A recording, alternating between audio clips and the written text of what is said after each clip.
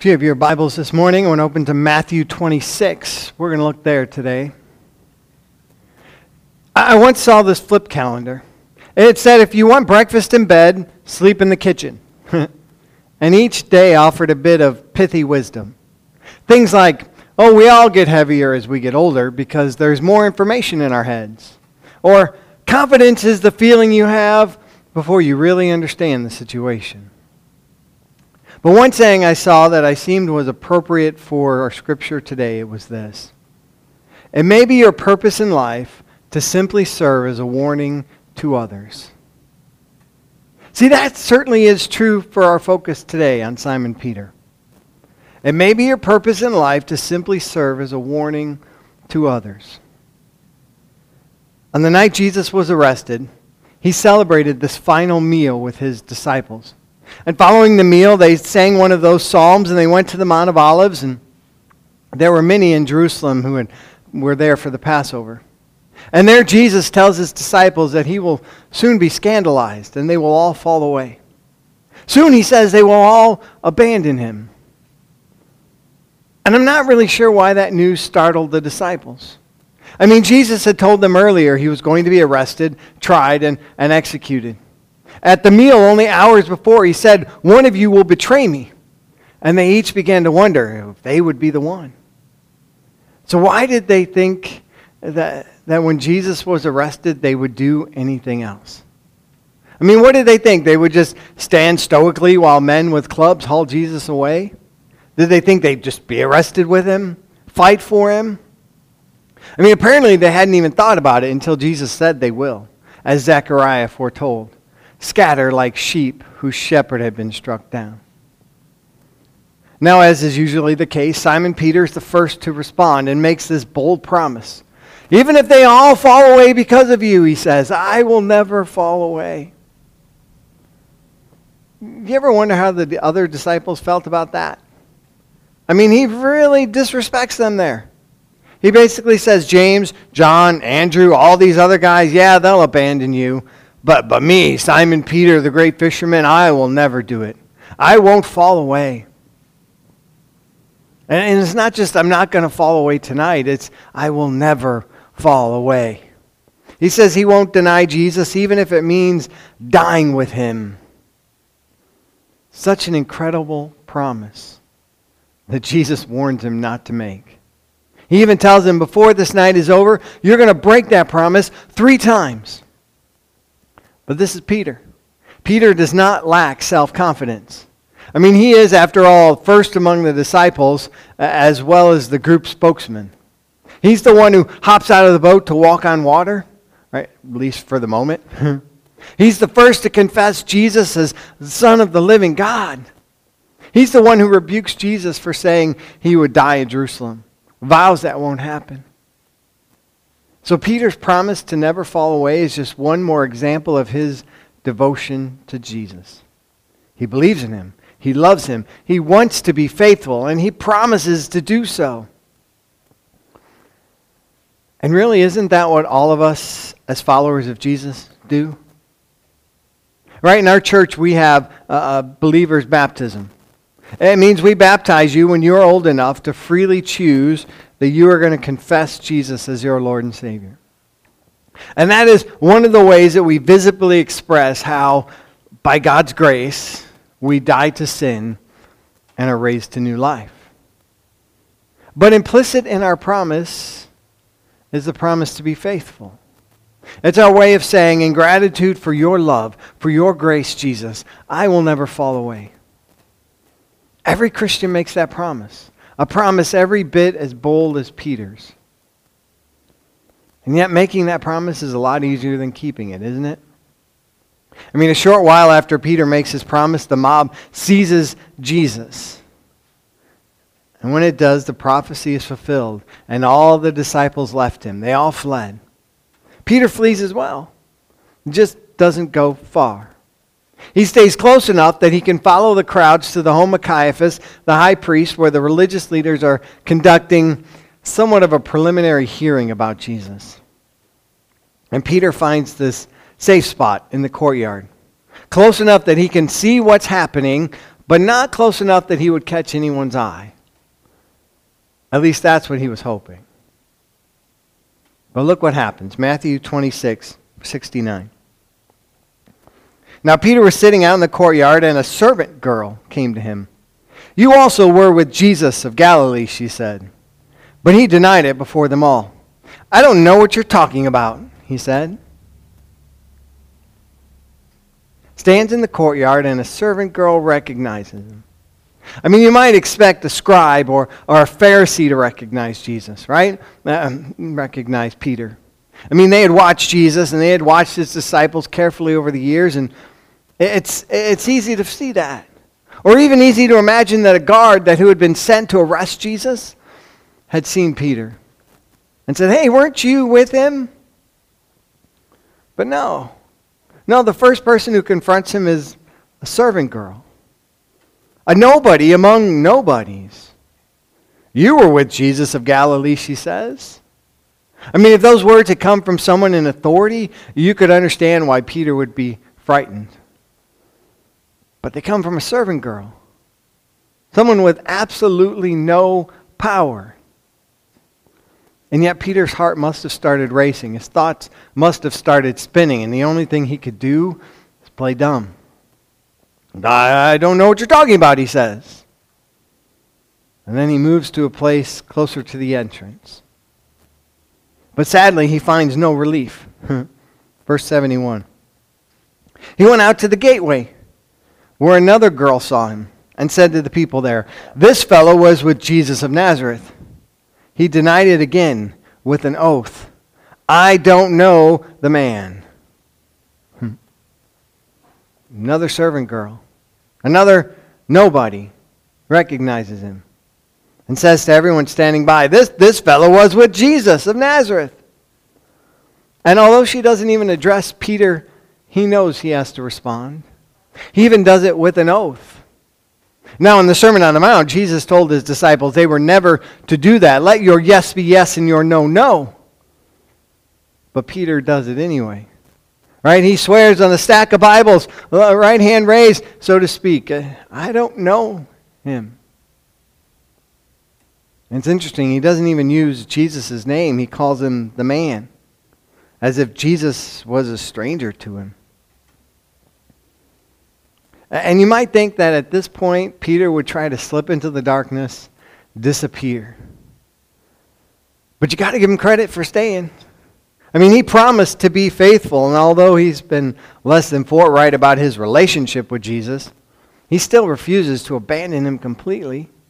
Instead, he hangs around in the shadows, as near to Jesus as he can be without being noticed. Except again, he doesn't go unnoticed. Verse 73. After a while, those standing there went up to Peter and said, "Surely you are one of them, for your accent gives it away." And he began to call down curses on himself, and he swore to them, "I don't know the man." Someone in the crowd sees him and says, "You're one of them. Your accent gives you away." You know, that was a big thing in college, accents.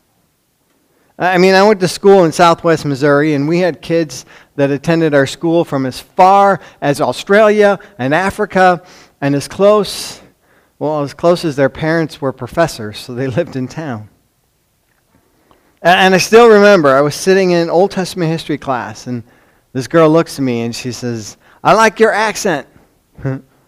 Now she was from somewhere in Oklahoma, and she had this big southern drawl, but she said, "I like your accent."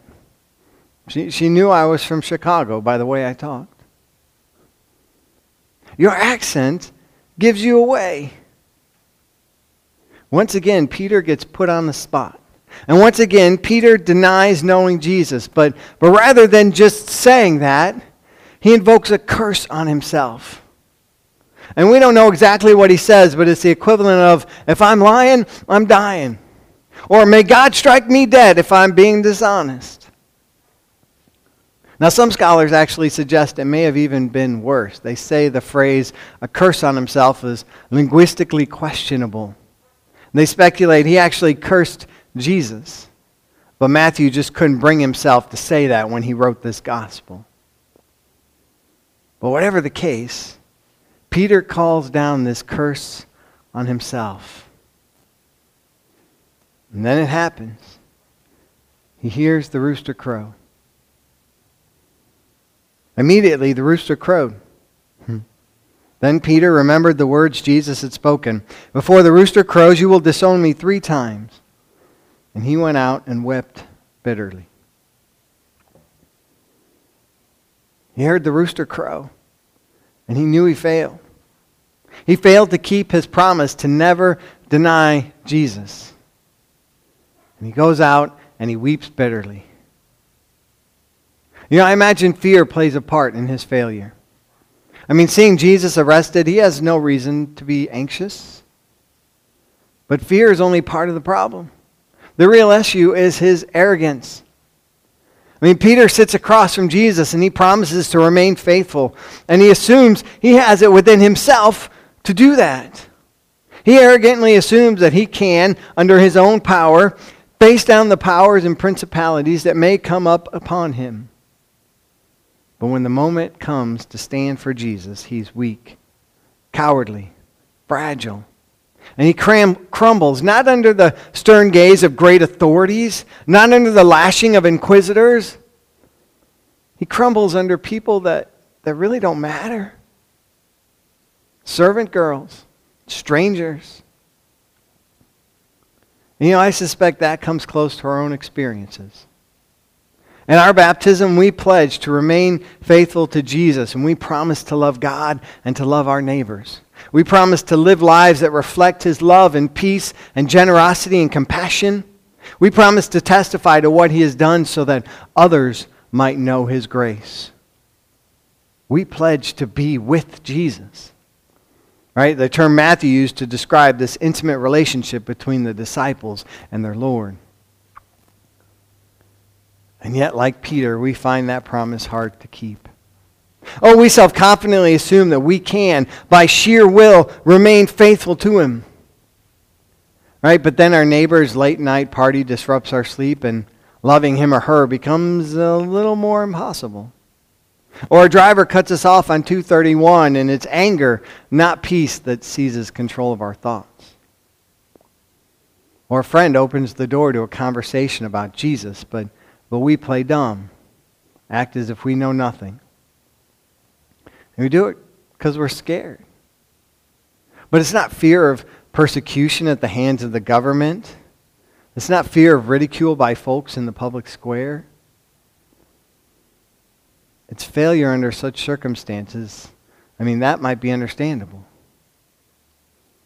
But we are just too human. And we are weak and cowardly and fragile. Even before those who lack power or status, even before the servant girls of our day. Unfortunately, Peter's story doesn't end with him weeping in the darkness. After the resurrection, Jesus appears to the disciples on multiple occasions. The most important one for Peter takes place in Galilee. He and some others had gone back to doing the one thing they knew how to do: fish. And he's sitting there on the seashore, and Jesus says to Peter, "Peter, do you love me more than these?" And he says, "Yes, Lord, you know I love you." And Jesus says, "Feed my lambs." And a little while later, Jesus asked him again, "Do you love me more than these?" And Peter said, "Yes, Lord, you know I love you." And Jesus said, "Feed my lambs." And then he asked him a third time, "Do you love me?" And you got to wonder if that stung a little bit. Or maybe it brought back memories of the 3 denials. But Peter said, "Lord, you know everything. You know that I love you." And Jesus said, "Feed my sheep." And he goes on to explain to Peter, this is what life is going to be like. Where once he controlled his own destiny, now it's in the hands of others. Where he once went where he wanted, now others direct his path. Where once his life was his own, now it will be determined and ultimately taken by others. And then, after all of that, Jesus repeats the very first words he ever spoke to Peter. 2 simple words. Follow me. I mean, those words, first spoken 3 years before, maybe not too far from where they were sitting on that post-Easter morning. Well, they now have a different ring for Peter. Having had his humanity exposed, having been stripped of his self-confidence and lost his bravado, he now knows what it means to follow Jesus. It means trusting him for his strength and courage and tenacity. It means trusting him for the words to speak and the will to act. It means trusting in Christ's power rather than his own. That's why the same Peter that failed Jesus on the night of his arrest could just a few short weeks later stand before the crowds on Pentecost, empowered by the Holy Spirit, proclaim the crucified Jesus as the risen Lord. Yes, he's been stripped of confidence in his own strength, but now he places confidence in Christ. In your baptism and mine, we promise to remain faithful to our Lord. And I'm sure there have been occasions in our life where we thought, yes, I did it. I did exactly what Jesus asked. But I also know for sure that there have been times where we didn't do what the Lord requires. I'm sure there have been times in which your own strength, your own courage, your own perseverance failed you. There have been times where you, like Peter, dreaded the thought of Christ's eyes meeting your own. And yet Peter is a great example that our failures are not fatal. They can be freeing. They can remind us that the Christ who gave grace to a broken Peter gives grace to us as well. They remind us that the same Christ who spoke to the big fishermen still says to us, follow me. But most of all, they remind us that that same Christ who empowered a humbled Peter empowers a humbled you and a humbled me as well. And it's in his courage and power and tenacity that you and I can find the strength to keep that promise, to never fall away. Is that what you need?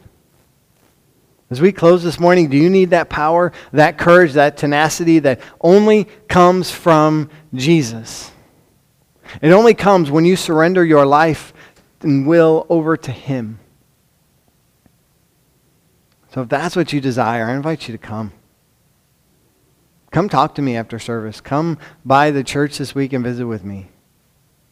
Make this week the week that the power of Jesus Christ changes you forever.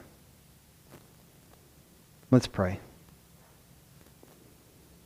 God, we thank you for the lessons we can learn from Peter. We thank you that you never gave up on him. And more importantly, that you never give up on us. If we humble ourselves before you, your power can and will do amazing things in us and through us. So Lord, help us each day to surrender our life and our will over to yours. And we pray this in Jesus' name. Amen.